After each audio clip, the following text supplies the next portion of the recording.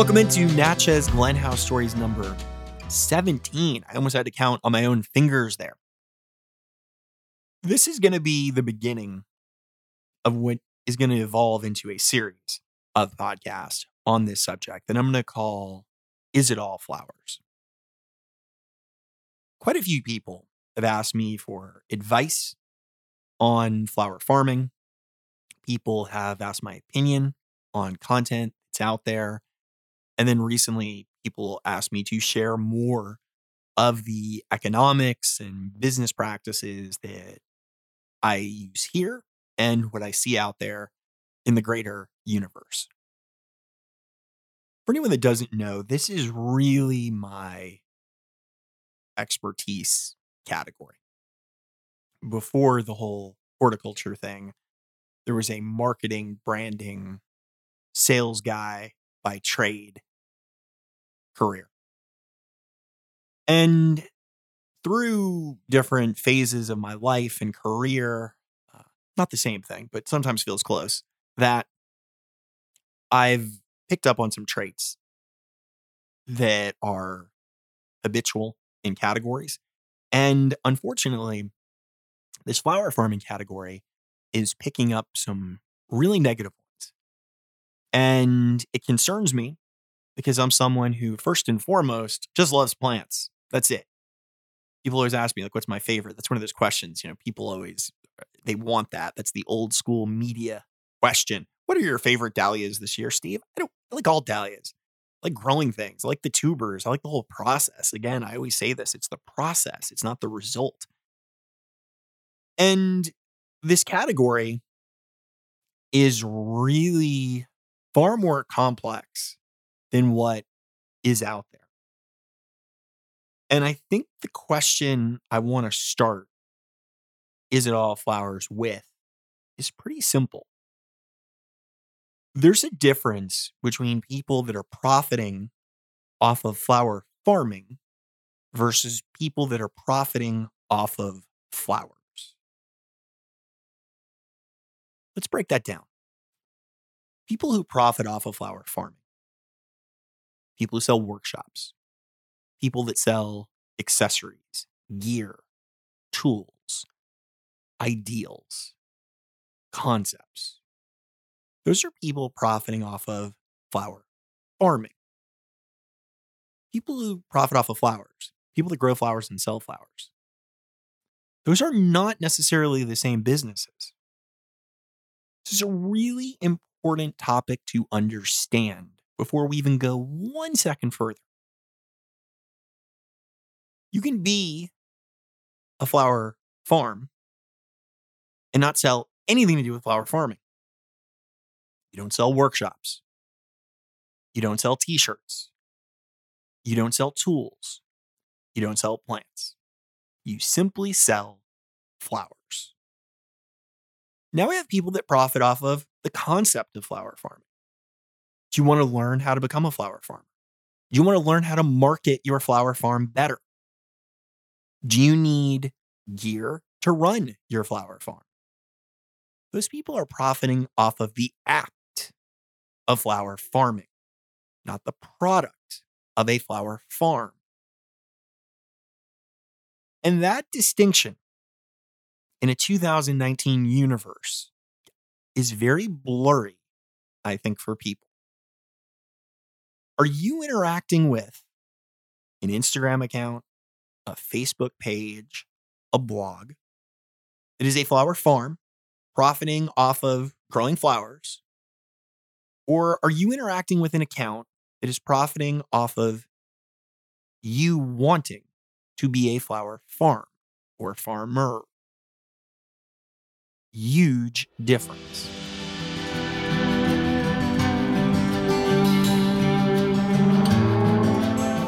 I pay a lot of attention. One of my jobs in life is to pay attention. Hypersensitivity to all things around. There is a community of flower farming, and finding a community is great. There's camaraderie, there's support, there's that. But then there is also a bit of preaching to the choir. And then there's yet another step of you're not just selling a product, you're selling that idea of community.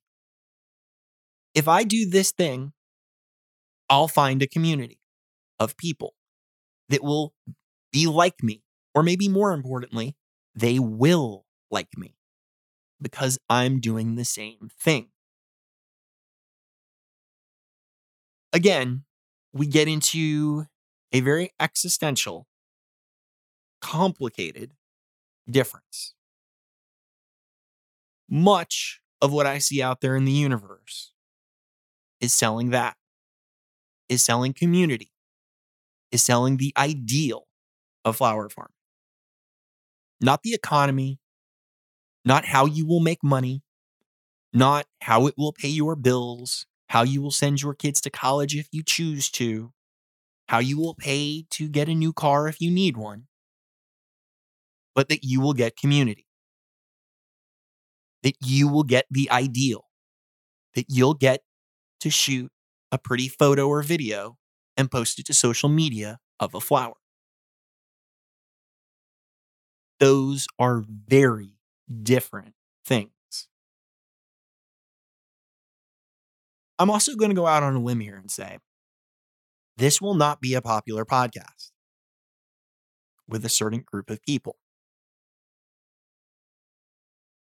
If this bubble is burst and transparency and some authenticity are brought into it, those people selling the ideal of flower farming will now be selling something a little less pretty, a little less photogenic, a little less sellable. They do not have any desire to clearly see that happen. I'm going to quickly throw two numbers at you. If I was doing online workshops at $2,000 a person and I sold 1,000 of them, it would be $2 million. Am I in the business of flower farming or am I in the business of selling workshops? I think the answer is pretty clear. If suddenly I give you imagery or content that talks about the real economy of farming, the real behind the scenes, the challenges of it, am I selling more of those workshops at $2,000 or less of those workshops at $2,000? Again, I think the answer is pretty clear. The motives of a lot of the people early into this category, I am highly suspect of. I know by me talking a lot about this subject, there are relationships that will go badly for me that maybe I want to have or maybe I'm indifferent to having. But quite frankly, I just don't care. I'm at a place where I don't have to care. I approach everything I do, social media, people's experience here, as I'm looking to find people that are really interested about gardening, flowers, plants, the natural world, and all of the topics that gravitate around those. That's it. I'm not looking to find people that are willing to pay me $2,000 for workshops about how to learn to grow flowers. That's a real distinction early on. So as we go forward with Is It All Flowers? This is the crucial thesis to me that I've just given you. We need to be very careful. One more very careful with where information is coming from and what people are really selling. I recently had a conversation with a large grower of plants. And I made the comment of, no one will ever question you if you're selling a plant for a price. That's very straightforward. It's the history of commerce. goods and products. The exchange is very transparent. Here's the price of my product. Do you want it? Yes or no? When you start selling ideas and hopes and dreams and attaching a price tag to that, we are now selling something very different and something potentially very dangerous and something very misleading. And that's why I was so careful in when and how I wanted to tackle this subject matter. Because for so many people, there are a lot of ideals wrapped up into this. But for many of the people that have been profiteering off of this, they're selling those ideals. They're selling that imagery. They're not selling you a flower. That I'd understand. That I'd support. That's what I do. They're selling you a hope. And when we start selling hope, we're also going to potentially have people that experience false hope. And then we have a void that is created. And that's what I'm concerned about. So as we get into this podcast today, I'm going to walk you through so many of the steps of how I look at this world specifically of flower farming / flower growing and explore that question. Is it all flowers?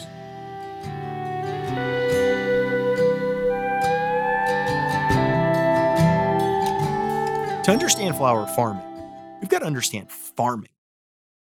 And to understand farming, we've also got to make a distinction between it and gardening.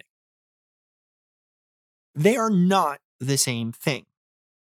In fact, the world of farming, its roots, are from a very interesting place. Even the root origin of the word farm is debated. This is a great Google foo for everyone, by the way. If you really want to deep dive a subject, look into the word farm and its origin. The earliest history we have of this word is that it actually meant to rent or lease property. It had nothing to do with growing. The thought being that many people who weren't landowners, and we're talking 1300s here, people, they weren't wealthy enough to grow anything. So they had to rent farm space and land. And that root origin of that word is then what gave birth to agricultural farming. There's other debates on the origin of it, but that's a really important thing. Farming historically has not been an aristocratic pursuit. There weren't a lot of successful farmers historically. Now we switch over to gardening. Gardening was something very different. Gardening, in my opinion, is much more the ideal that people are pursuing. I want to create a beautiful space. I want to create a beautiful space that gives back to me, that enriches my life. Most of the early origin of the word is even similar to that. That a garden gave back to you. So, flower farming and gardening are not the same, but I believe they're being confused. If you want to have a beautiful garden that you go out into and you cut flowers, and you cut those flowers for yourself, for your friends, for your family, for your neighbors, occasionally you have so many because you get so good at it that you bring them to a local farmer's market. That's a garden. A farm indicates something very different. And if you're going to pursue flower farming, make sure that you're not confusing it with wanting a garden. Just because you see certain people on Instagram using the word flower farm, or again, selling you the ideal that to have beautiful flowers and I want to walk around holding big bunches of flowers, I have to have a flower farm, is untrue. You can have beautiful bunches of Instagrammable flowers that you sling over your shoulder like a gangster, sort of, and get all that out of a garden. You don't need to go to this next step of calling it a farm. There's no rule for that. There's been plenty of people in the hundreds of years of cultivated gardens who didn't have iPhones, who walked out of the garden with giant bundles of flowers they grew in that garden. It's a really, again, important distinction here. We've got to live and explore the world in nuance if we're going to break through a lot of this noise and clutter and misleading information that's out there. A garden and a farm are not the same thing.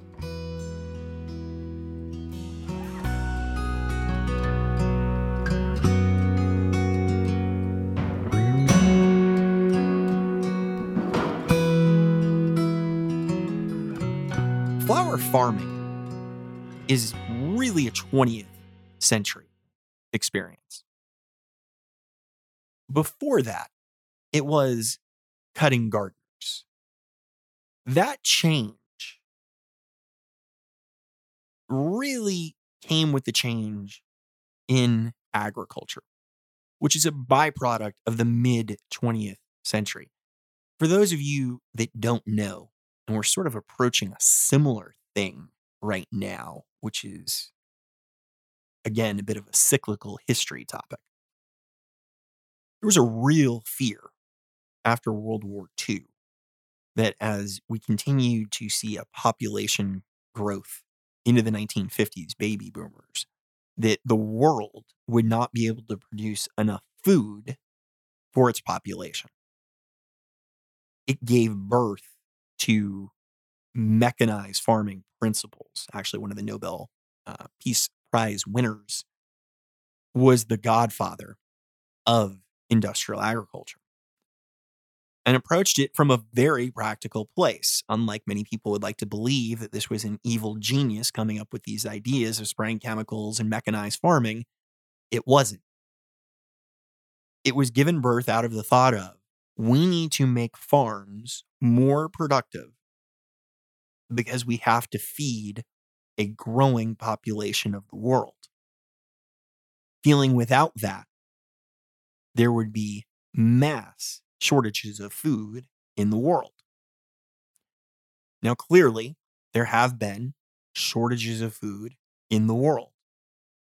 If we hadn't made that choice of going to industrialized farming, would there have been more? Would there have been less? Would there have been the same? It's a really complicated question to answer. But understanding that that's much of what farming had been in the 20th century. A drive to increase yield and production. Flower farming typically, and again trails behind its cousin, at the very least, traditional edible agriculture. Flower farming grows as the same technology behind it grows. Prior to a lot of the mechanization and industrialization, greenhouses, things like that, we had field-grown flower production. Benefits of field-grown flower production, they don't outweigh the benefits of greenhouse-grown flower production. So as we go through the 20th century, we see the same thing happening. Field-grown flower production is eliminated in favor of mechanized greenhouse production. Simple answers to anyone asking the question, why? Flowers 12 months a year versus 6 months a year.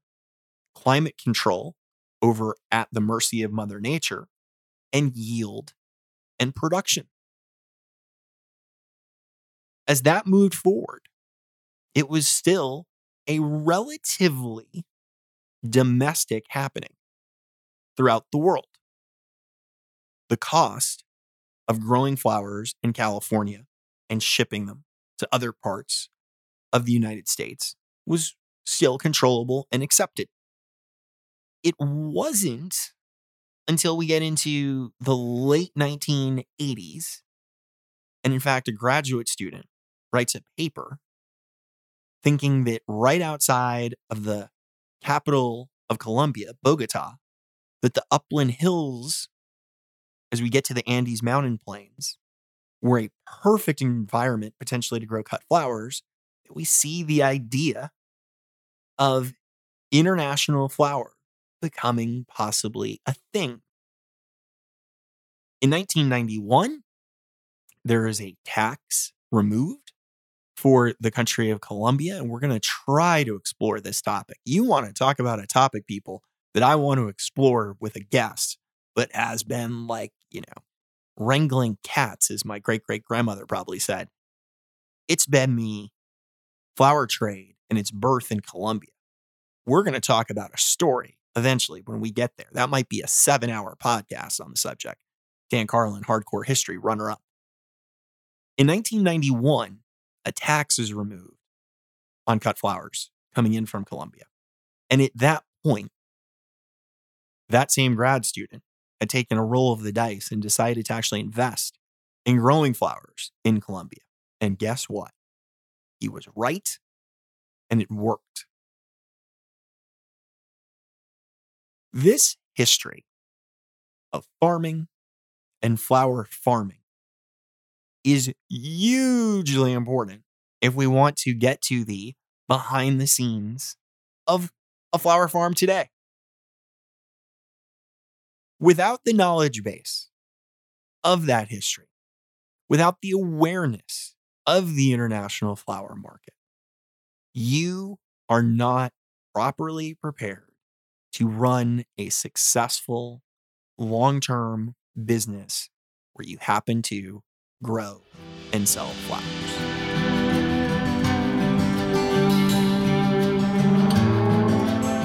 The current culture of fake it till you make it is really not applicable to the world of agriculture. And again, its cousin, horticulture. Technically, horticulture would argue that it's older than agriculture, but they go back and forth on this debate of which came first, the chicken or the egg. If you believe that turning a blind eye and just doing what you want to do and pretending that this other thing doesn't exist with transparency, you will be crushed by the international flower trade. What do I mean by that subject? I grow roses at Natchez Glen. We have 250 rose plants. First off, to a home gardener, again, distinction here, 250 plants sounds like a lot. To a massive rose growing facility in Bogota, Colombia, 250 roses is nothing. They grow hundreds of thousands and in total tens of millions of roses. That scale allows them immediately to crush me in my business if we go head to head. What do I mean by that? Let's explore that as a topic. Commodities. Commoditization has been a byproduct of agriculture from the beginning. The Dutch created a stock exchange before anyone else. If you're not aware of this, it's in the 16th century. The Dutch really gave birth to the exchange of both stock, promissory notes, and also commodities. Agriculture, more than almost anything in the world, has fallen victim, time and time again, to becoming commoditized.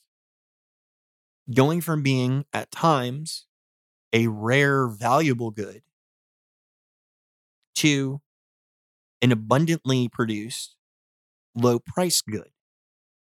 Commoditization. Flowers are in the exact same ballpark. Here's the difference. Corn is not that sexy on Instagram. Holding that giant bundle of flowers is. It's far easier to sell that ideal. You'll be in the fields The sun will be beaming through. You'll hold the giant bundle of dahlias, and everything will be right with the world. If you're standing there with bushels of corn, people aren't going to see it the same way. Why? Historically, we know corn is a bit of a commodity, even if we don't know it. Conscious brain, subconscious brain. Conscious brain tells us, oh my God, that's a gorgeous flower. Conscious brain, yeah, that's corn. I see that at Kroger. That's just the truth of it. Flowers, though, make no mistake, are a commodity. They were made a commodity well before flowers were grown in Bogota, Colombia. They became a commodity on the Dutch exchange for tulips, in the nursery side of the world, before the flower culture side of the world really started to kick in. They again started to become commodities. If you were a peach citrus grower, when you bought your new trees, you didn't buy them as these specialty rarity objects hung over someone's shoulder. You bought them as a commodity from a nursery. That's where it started. The connection between nursery and agriculture was very deep. Those products have been commodities for well over 200 years.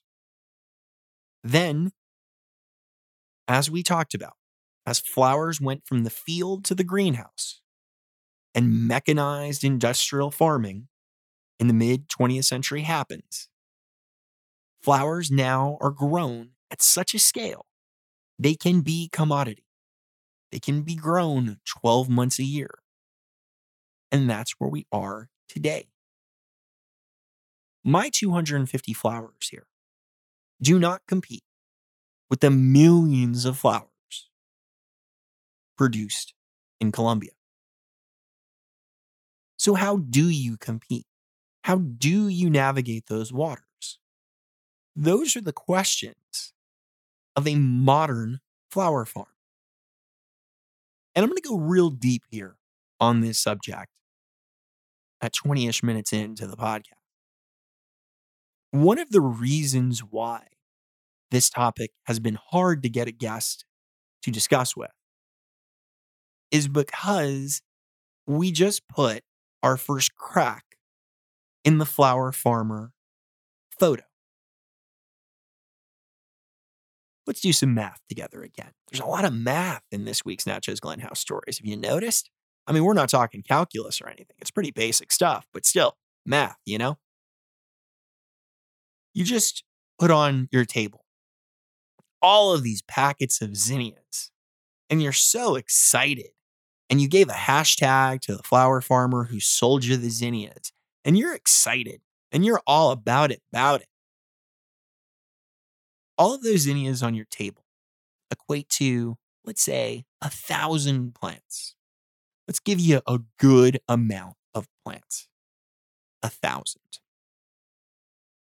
From those 1,000 plants, throughout the course of your growing season, let's be super over the top optimistic. Let's keep the ideal alive. 1,000 flowers, 5 stems per flower. That's per plant.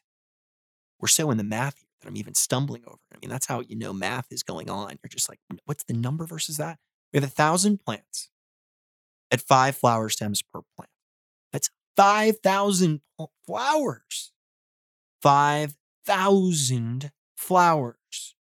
Happy day. Happy day.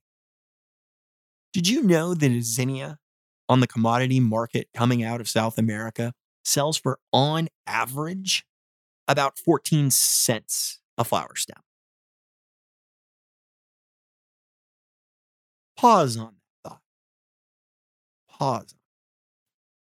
Let's go the opposite way. Let's say you are great at person-to-person sales.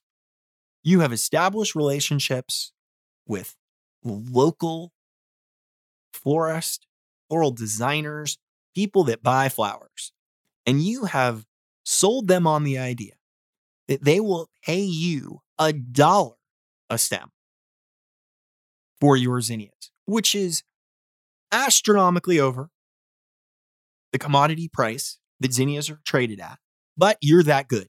You are that good of a salesperson. You have gone in there. You're like, listen, I am the Don Draper of flower farming. Mad Men reference. I have convinced you to pay $1 a stem. You have just made $5,000. Pause on that again. Growing 1,000 zinnias is a lot of effort. Growing 1,000 zinnia plants is going to become maybe a bit of a full-time job. The course of the growing season is going to give you those 5,000 flowers over the course of, let's call it 3.5 to 4 months. For 4 months, you've made $5,000.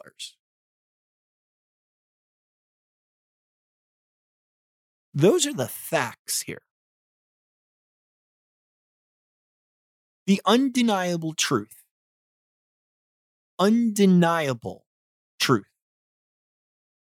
of agriculture and horticulture. It is a commodities-driven industry. Has been, will be forever. Yield is still king. It will always be the number that determines successful versus unsuccessful. Margins on agriculture have always been incredibly narrow. Incredibly. Pennies. Because it's always been pennies, yield is a necessity. We need 100 million pennies to make money, not 4,000 pennies. That's the challenge still today of running a flower farm. As I worked in the nursery industry, one of the compelling subjects to me, and I mentioned this when Alan Armitage was our guest on the podcast, was there was an arrogance of independent garden center owners versus big box stores, Home Depot and Lowe's. That same arrogance is noticeable in small boutique flower farms versus the international flower community. International flowers are literally $1 billion exchange business. You growing Cafe au lait dahlia today and finding a marketplace for it and selling it for 3, 4, 5, 6, let's even go to 10. Let's just talk crazy talk, people. $10 a flower stem. Do you not think the international floriculture, we'll get real specific and use that word, industry, isn't working on creating a Cafe au lait dahlia that can be grown in a greenhouse, maybe even 12 months a year? Newsflash, they are. Again, putting your head in the sand or just faking it till you make it is not going to serve you well long term. And that's where we're at here. Because again, if we crack through this Instagram photo, if we start to just shatter the image a little, the flowers over the shoulder, the sun in the background, beaming down in the beautiful Pacific Northwest, I can't sell you the ideal of the workshop. Because now we're talking about months of work for $5,000.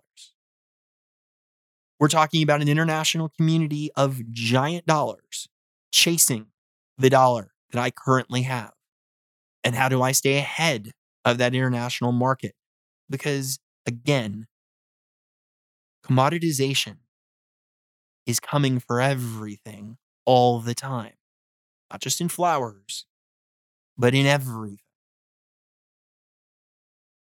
It is a force that will impact every good that everyone buys on a daily basis and will continue forever. Flowers are no exception to that rule.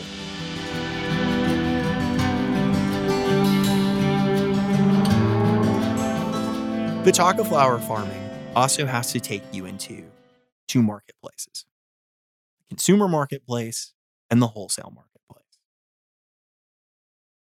Just like there is a huge division between a flower farm versus people selling you the ideals and imagery of a flower farm, there is a huge division between the consumer and the wholesale market space.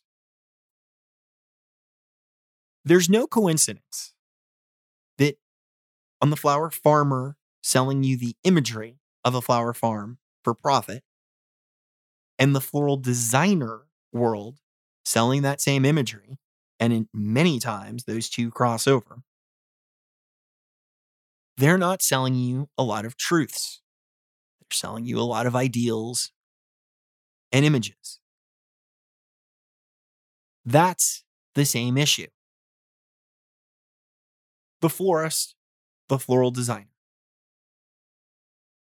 when they bid a project, I want you to take every bit of emotion out of your brain on this subject.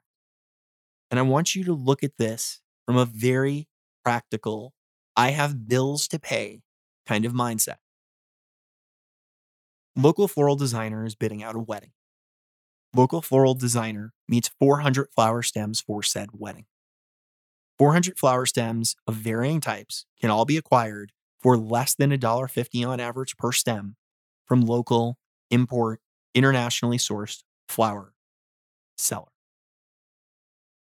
Or local floral designer can get same amount of stems at an average of $2.50 per stem from local flower grower. And that month, you've got bills to pay. I want you to tell me where you're going to choose with no emotion, with no connection, with no concern, but anything but those bills to pay.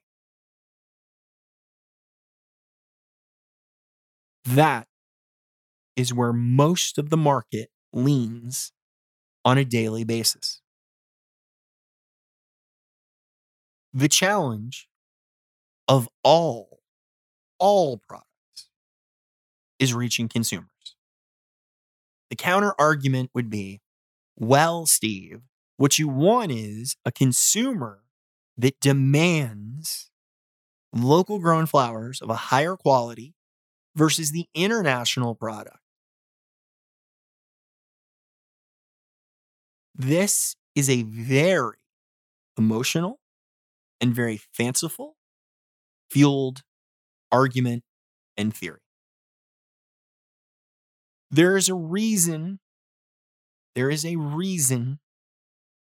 the most successful companies in the history of the world have been commodity-driven companies. McDonald's doesn't buy its potatoes from locally sourced farms. McDonald's buys its potatoes as commodities. The percentage of the consumer marketplace that is really driven to source quality over price will always be smaller, and not just a little smaller. That idea has to also be a first thought whenever you are thinking about entering into flower farming for profit. Talking to consumers, getting them excited about buying flowers from you directly will always be a more successful path than trying to sell aspirational flower farmers on the idea of flower farming. Again, huge difference.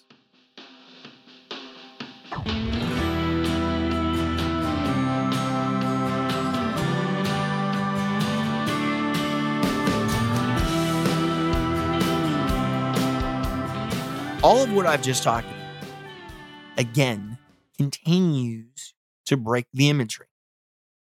We break down the idea of the shiny day with the flowers over the shoulder, and we start to exchange it for these things I'm talking about. And there's some people probably listening who are like, wow, this got serious in a hurry. I like to look at these things as if I had bills to pay. I have kids that need food, and it is serious. Because here is where this gets sketchy to me.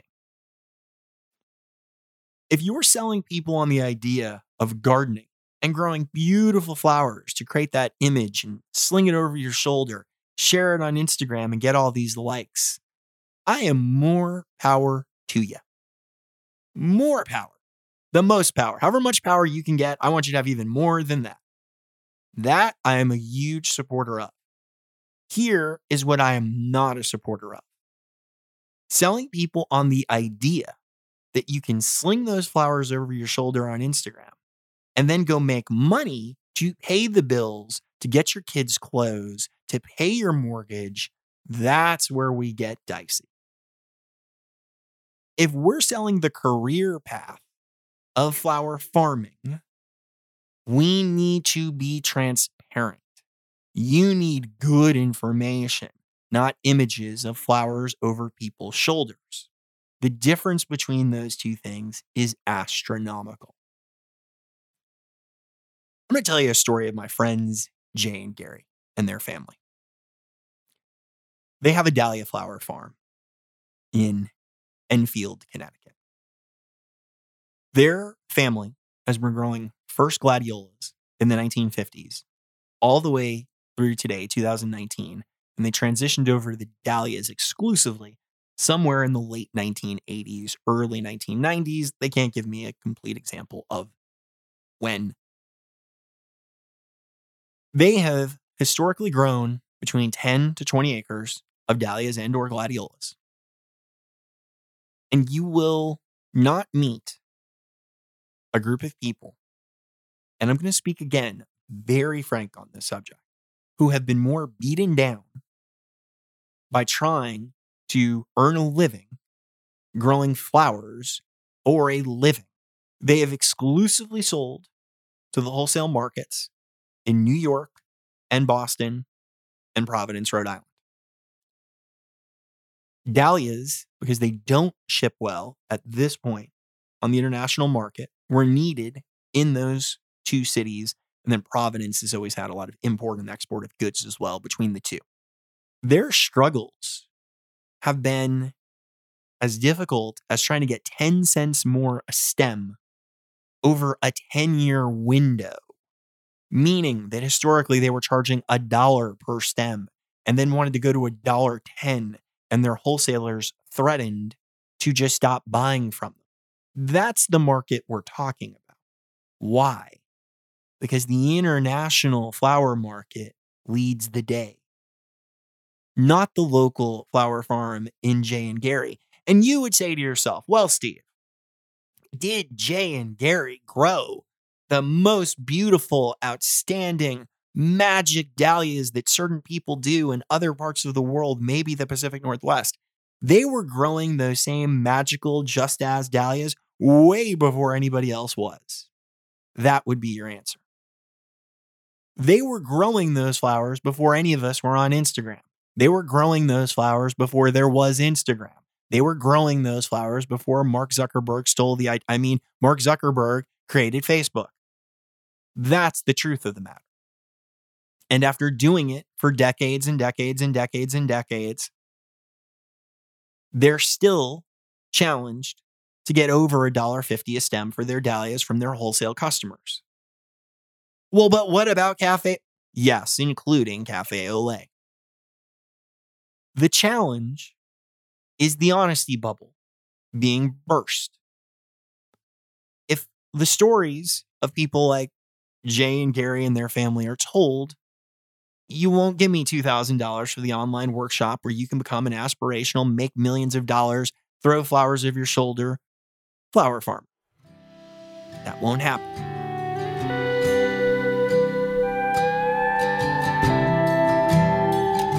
Is it all doom and gloom? No, it's not. But is there an honesty and a transparency that is desperately needed? Yes. The difference between entering into something with really good historical data, a very broad perspective, versus being blindsided 8 months into something is going to be the difference between you doing it for 2 years and you doing it for 20 years. The difference between you eventually being able to pay for your kids going to college and you not being able to pay for your kids to go to college. These are real world problems because there are real world insinuated promises being made. That's the problem. Those aspirational images don't talk about Jay and Gary. The aspirational images don't talk about the wholesaler who, when Gary had a massive medical problem, was in the hospital and they called Gary's wife and said, "Where are our flowers?" And she explained that Gary had a stroke and was in the hospital. And they said to her, "Well, we need our flowers. If you don't get them to us this week, we'll stop buying from you."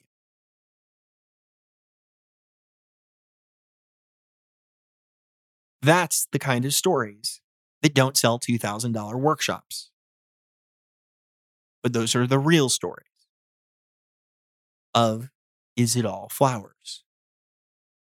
Again, the imagery of flowers and the actuality of flower growing and farming are not the same thing. Don't be fooled. 2019 shows us something.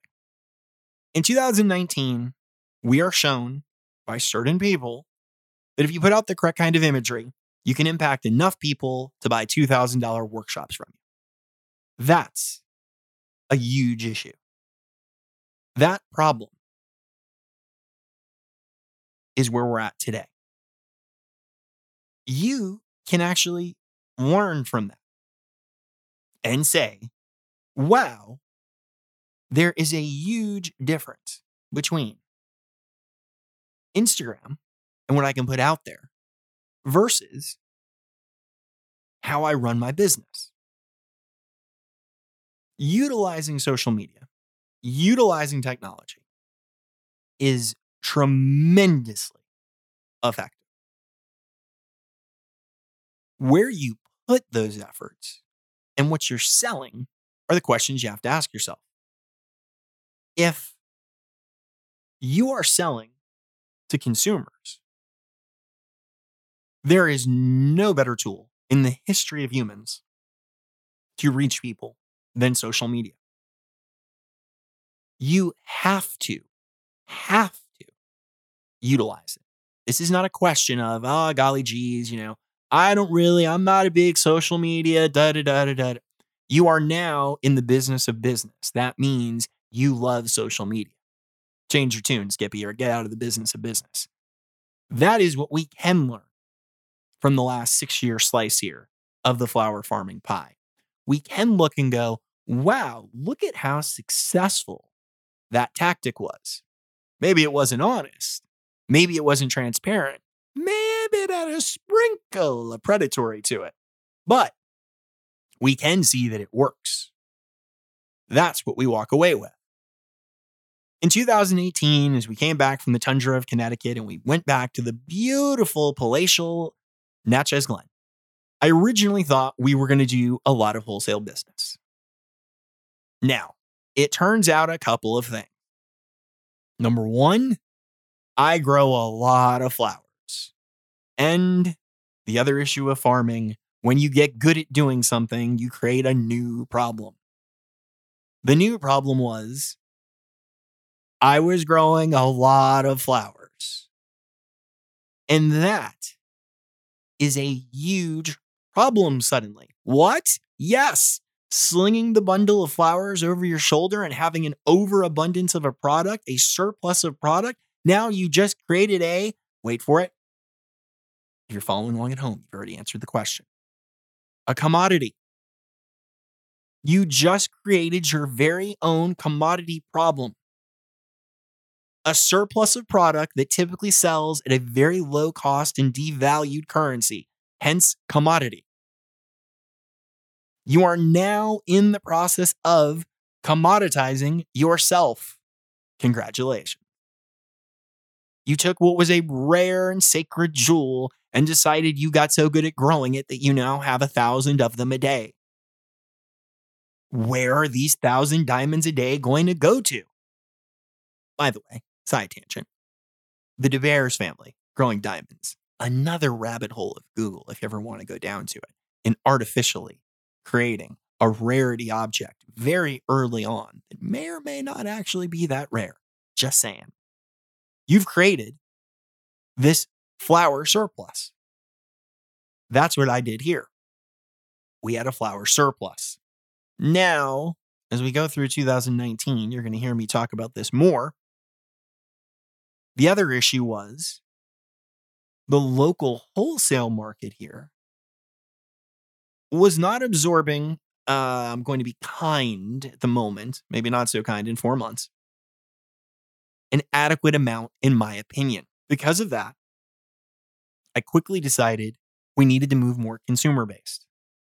And there's varying models of consumer-based out there. What's consumer-based? It could be a community-supported agriculture where you put bouquets or bundles of your flowers in locations or at your farm and people come and they pick them up.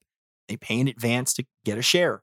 Or you could try to retail your product directly. Or you could try to create bouquets and sell them at farmers markets, right? These are all the direct consumer elements. Then I decided, I don't know if I'm a big fan of all of those. I know a lot about this topic. I've worked really closely with farmers markets around the country. I have seen some of the information and trending, and I didn't think that was a good place to go. Again, remember, we grew the 5,000 zinnias and we only sold them for $1 a piece. That's $5,000. So what can we do that's different than that? That's when we came up with our flower reservations that people could make. You book a flower reservation online, you come out to Natchez Glen, you see this beautiful experience, get to pick the flowers you want and leave with.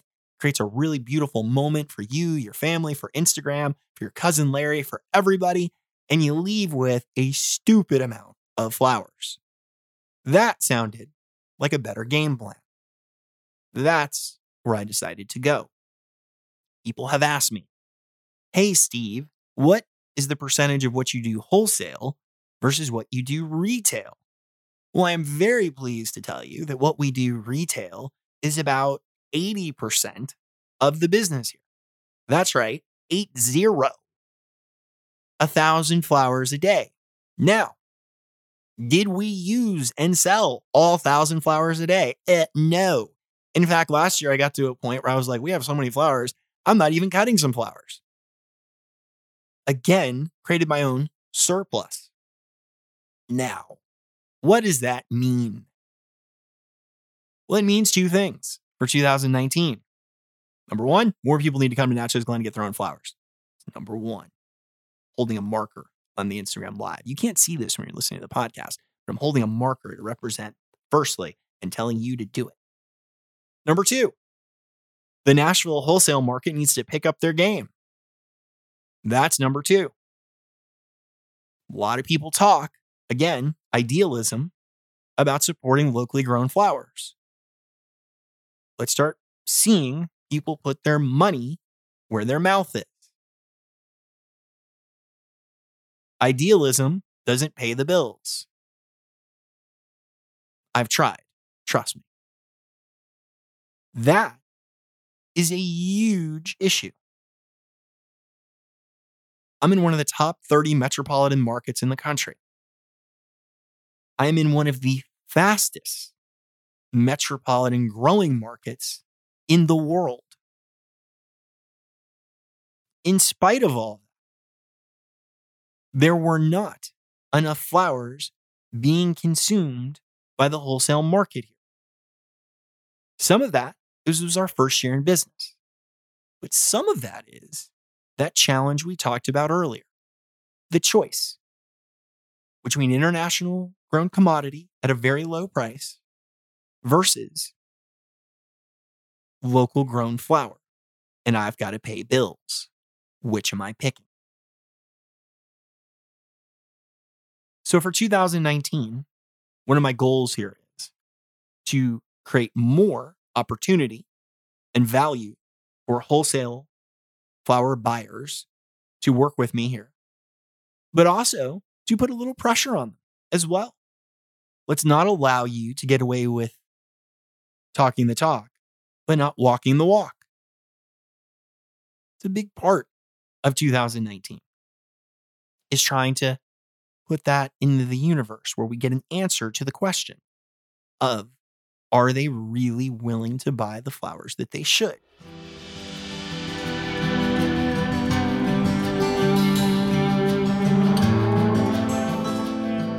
Wholesale versus consumer efforts are something that flower farms need to get right very quickly.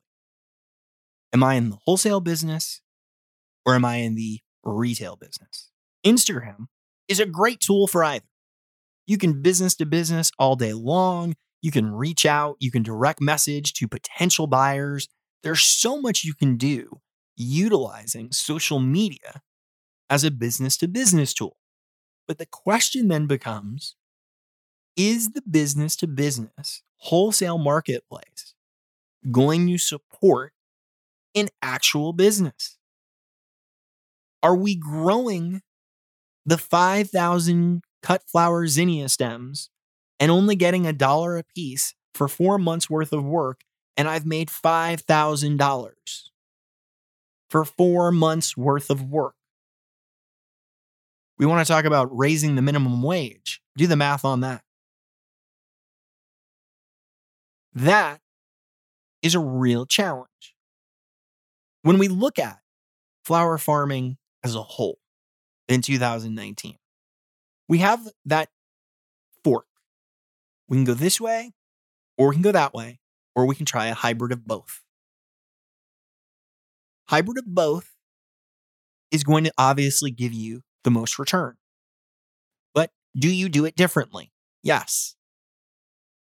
A lot of what I do here, from a practical sense, is only because it's fun and it creates cool content for us all to look at together and for me to do. Me growing zinnias at a place where we're growing 9,000 dahlias and producing 1,000 flower stems a day doesn't make any practical sense. I'm not going to make money from those zinnias. It's just fun. I know a lot of people at home like to garden with zinnias. I'm doing it for you guys. That's it. It's cool. I get to see some zinnias. We get to do it together. If you have problems with your zinnias in seedling, if you have problems with your zinnias in your garden, I can help you out. That's it. I am way more consumer focused than I am wholesale focused. In fact, between you and I and the wholesale people that probably aren't listening to this, I find the business relatively bleh.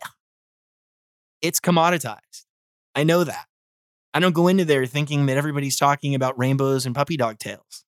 I go in there knowing that the people that do their buying, as they're talking to me, and I'm waxing poetic and talking about the beauty of some new dahlia that we're going to have, or wow, aren't you excited that we just planted out 100 peonies? I know in their brain they're thinking, oh, wait a second. That's right. I know this guy's rambling in front of me about all these flowers, but I saw a price list and I remembered seeing how peonies coming out of Netherlands this year at 80 cents a stem. I know that. I don't go in there with some kind of disillusioned, warped perception of reality when we talk about flower growing. The truth is, it's been commoditized. My job is to create a different market space. That's how you avoid commoditization. You shift your product to another channel. You don't try to compete with it. There is a podcast that I'm going to do in a couple of weeks where everyone is going to be like, say what? Why are we talking about this now? The podcast is going to topic the edible world of like high-end, specifically cheese. There are some real learning lessons for everyone who wants to be a flower farmer in those worlds. I mentioned at the very beginning of this podcast that the flower cutting world has trailed the agricultural edible world. Well, it's trailing on this too. There was a minute where everyone wanted to support local. Remember? Let's go back. Doodaloo, doodaloo. There was a time where at Whole Foods, you'd see beautiful little pictures of the farm that this tomato came from, and they would tell you the story of how they're growing 45 heirloom tomatoes and how Jim and Jane work all day, and Jim and Jane just want you to have the best tomato. Oh, wait, Jeff Bezos and the largest retail company in the history of the world bought it. Oh, my bad. That is more reality of where things are. There is also a disturbing trend of local farmers markets doing worse, not better. The financials of this versus the idealism of this again come into combat. And I will drop a truth bomb on you that usually the idealism has lost historically. So what does that mean? You gotta shift. You cannot swim upstream against the current of commoditization. If you grow zinnias and you take zinnias to a farmer's market and you find a place there for those to sell, that is very niche. And what is our volume potential there? On a given Saturday, how many zinnia bouquets can we sell? How many of those can we do in a year? What's that dollar look like? Is that a $10,000 a year business? Is that what we're talking about? There's a fascinating thing of one of these online courses that had a spreadsheet that it showed. It was actually a pie chart for those of you playing the at-home game.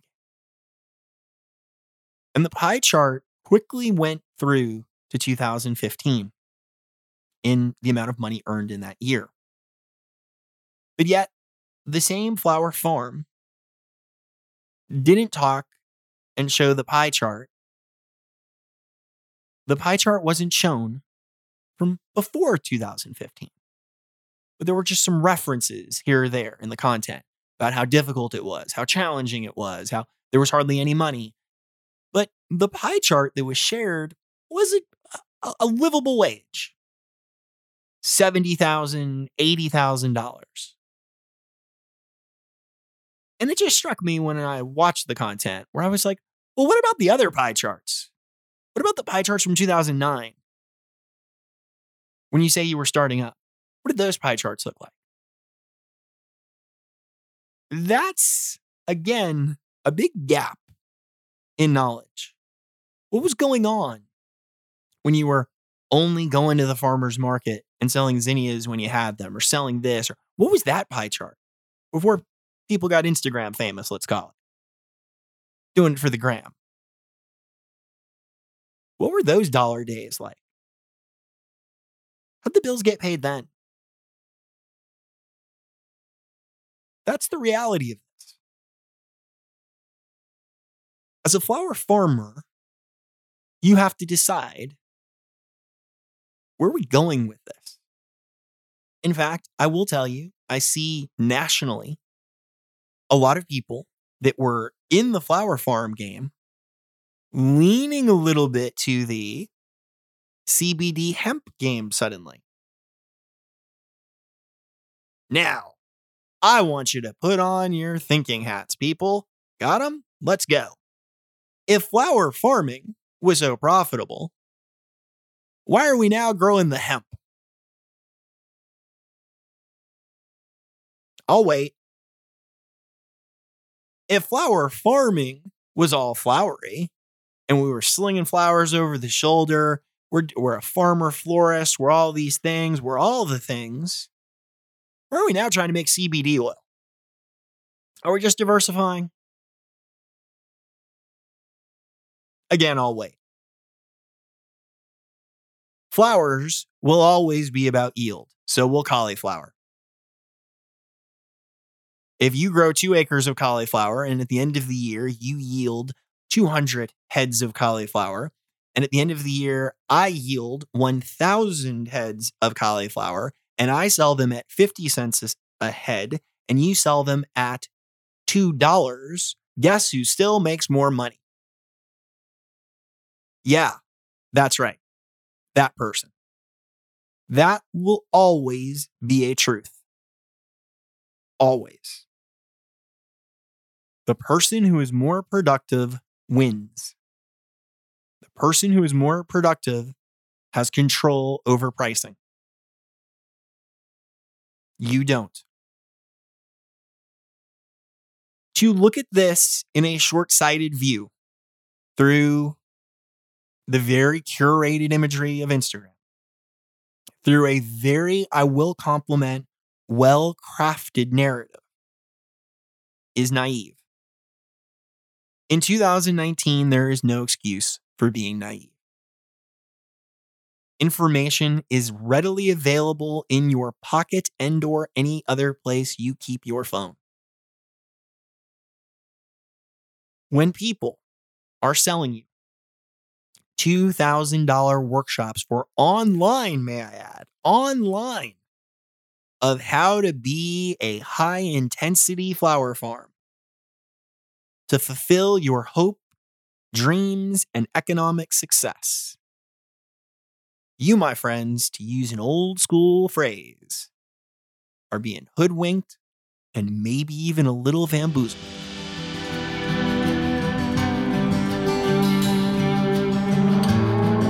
This will not be a popular podcast.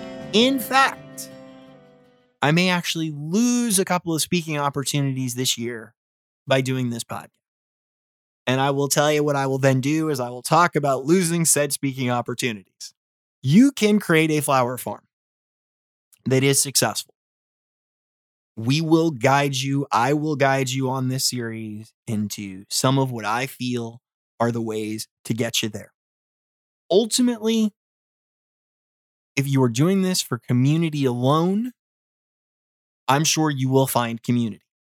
If that is all you're looking from the experience, is gaining community, then you'll be fine. Right? Again, the distinction between farming and gardening. The distinction between, am I doing this just to enrich my life, to find a community, to explore something I find really interesting and rewarding, versus I've got bills to pay, are not the same thing. I'm going to wrap up this first Is It All Flowers by giving you a piece of information you don't know, more than likely. A little presumptive on my part that maybe you wouldn't know this. At the beginning, I mentioned the root word of farm, and how a farm, the word, was a leased piece of property. In the agricultural community, there have always been yearly operational loans from banks, meaning you run the farm all year off of this set amount of money that there's interest obviously associated with. At the end of the year, the goal here hopefully is you can pay off the loan through what you sell. Think of it in the very simplistic, we've picked on corn once, we'll pick on corn twice. You grow corn. You raise corn. You have to harvest corn. To do all of that takes operational money. In some fields of agriculture, there's a lot of labor, physical labor, not even mechanized labor, and you need to pay those people. And then the hope being that when the crop goes and you harvest, that you have enough to pay off the loan plus interest and have some money left over for yourself.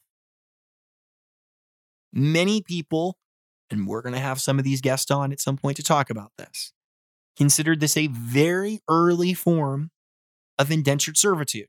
The farmer gets stuck on the wheel every year hoping they can now not only pay off that year's operational loan, but a little bit of last year's too. Because the harvest didn't come in quite as good. The yield wasn't as great. The payment was a little higher. Boy, I hope this year we've got a better yield. Boy, I hope this year's harvest is better. I want you to think about that. That's the roots of a lot of this. We can all put on our glasses when we go to the farmers markets, and we want to feel really good about that. But behind the story of agriculture is a long and checkered history. Flower farming is no different. The difference being, we didn't have the photo of the flower farmer with the farmer flowers over their shoulder looking all awesome. That's the difference. That moment, that image didn't exist. Now it does. That's the ideal we're selling.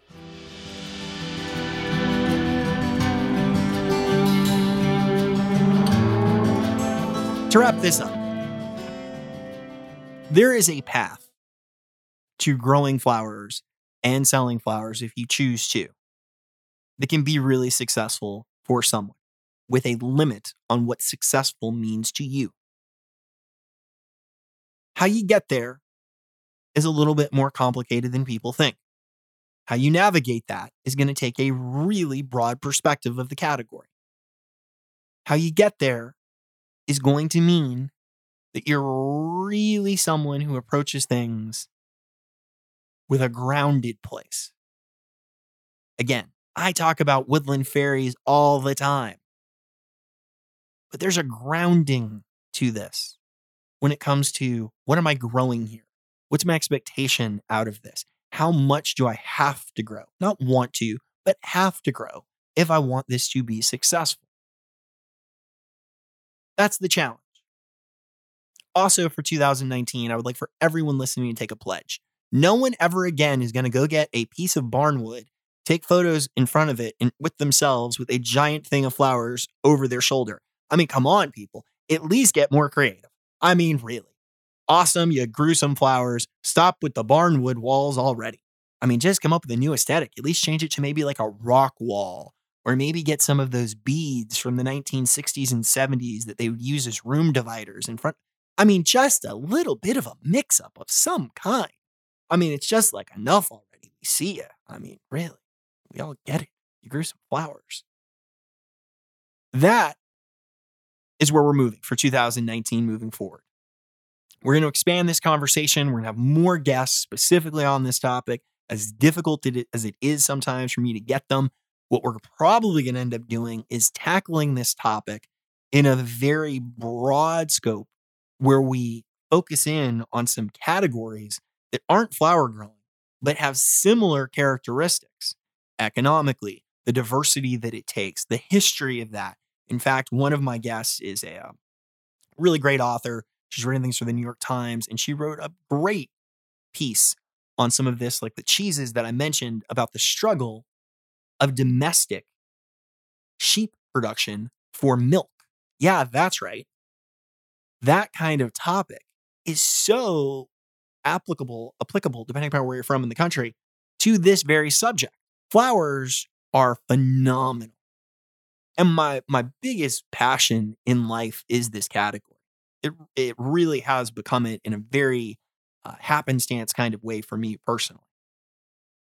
But what I so much preach about, and I believe that everyone should do, is ask yourself that question. is, would I really want a flower farm or a garden? Pick garden. Gardening is phenomenal. There's none of this nonsense economical talk. You put a peony in the ground and you don't care if that one bloom that it produces that year is magic for you. And it truly is magic. If we switch over to the word farm, now suddenly we got to make money off of all this. Ew. We're going to lose a lot of the magic talk. Now that one flower you got in that first year, the peony root cost you like $3.50. The one stem isn't even big enough to sell yet, and you only got one. And in fact, that year it was real hot in May and it's sort of blown out already, and you may not even be able to sell it. Man, I just lost $3.50. We're off to a bad start. Gardening is not farming. Farming is not gardening. You can get all that imagery you want. You can get the community that you want through gardening, if that's why you're doing it.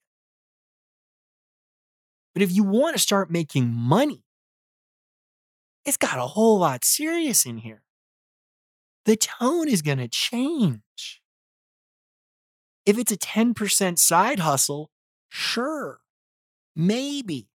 But we're starting to inch close towards Seriousville. We got to understand economics and international marketplaces and where products are coming from and who we're competing with, who we're not competing with. What's the flow through of your product to the wholesale market versus the consumer market? And are we really willing to focus on B2B exclusively despite the fact the margins are so much lower? Let's go, people. Let's go. If that's where we're headed, I will help you get there. But I think for a lot of the people I see, just be an awesome gardener. Go dig up a big piece of your property and just garden. Do it. If you want to pay for your own addiction, your own garden, then go ahead and just sell some flowers to some other people at farmers markets.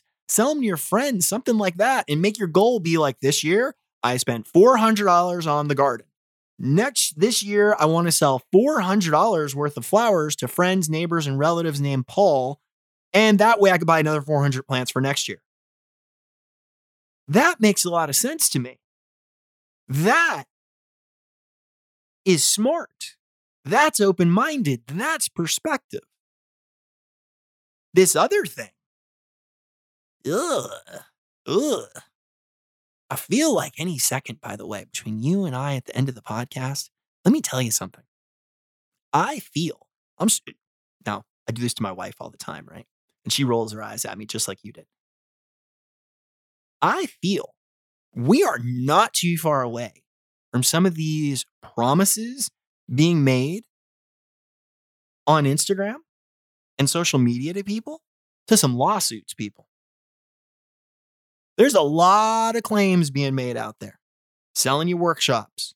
Come to my workshop and learn the secrets of the secrets. You too can be an awesome flower farmer. Sling the flowers over your shoulder. Have your hair in the sunlit winds and make all the money you've dreamed of. I can't go around telling you I got cures for cancer when I don't. I can't go around telling you that if you buy this product, you'll become a millionaire. It's called illegal. We're pretty much on that wavelength a little, aren't we, folks? When we really break it down. To close, we'll continue to talk about this subject. We'll explore it on the podcast. As we all know, it is clearly one of my favorites because mostly I'm just so passionate about gardening. And I'd rather see people get into gardening because that's what most people really want. That experience of germinating the seed, watching the zinnia grow, cutting the zinnia flower, putting it in the house, and have one of those look at what I did moments. Look at what nature did moments. However you define that spiritually, whatever that is for you, you'll get that thing. You don't have to cut it with its other 5,000 friends and bring it to the farmer's market and hope to sell them for $1 a stem despite all economic and international odd principles, and then end up with $5,000 after 4 months of working in the Tennessee August-September heat. That you may not need in your life. But that garden, we all need that.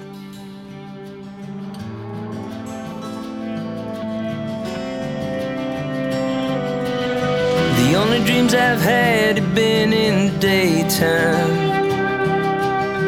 Anything to get away from the straight line that I walk with all the medicated masses. Creative minds outlined in chalk. I've always bordered on the edge of something.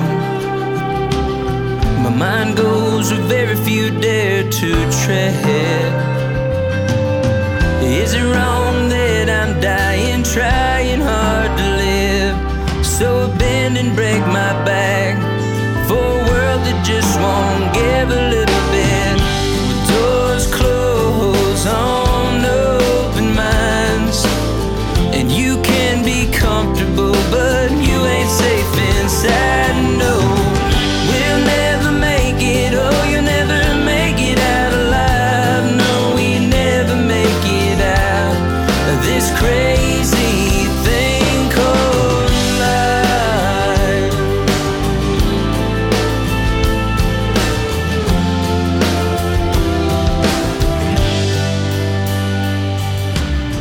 Just another puppet on the public string. Whatever happened to being who you wanna be? It's also irrational with unrealistic views. They light the hoop on fire and expect you to jump through. With doors closed on open minds, and you can be comfortable, but you ain't safe inside. No, we never make it. Oh, we never make it out alive. No, we never make it out of this crazy thing called life.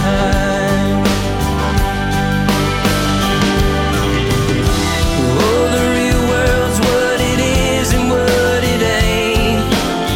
It's insignificant, but it's everything.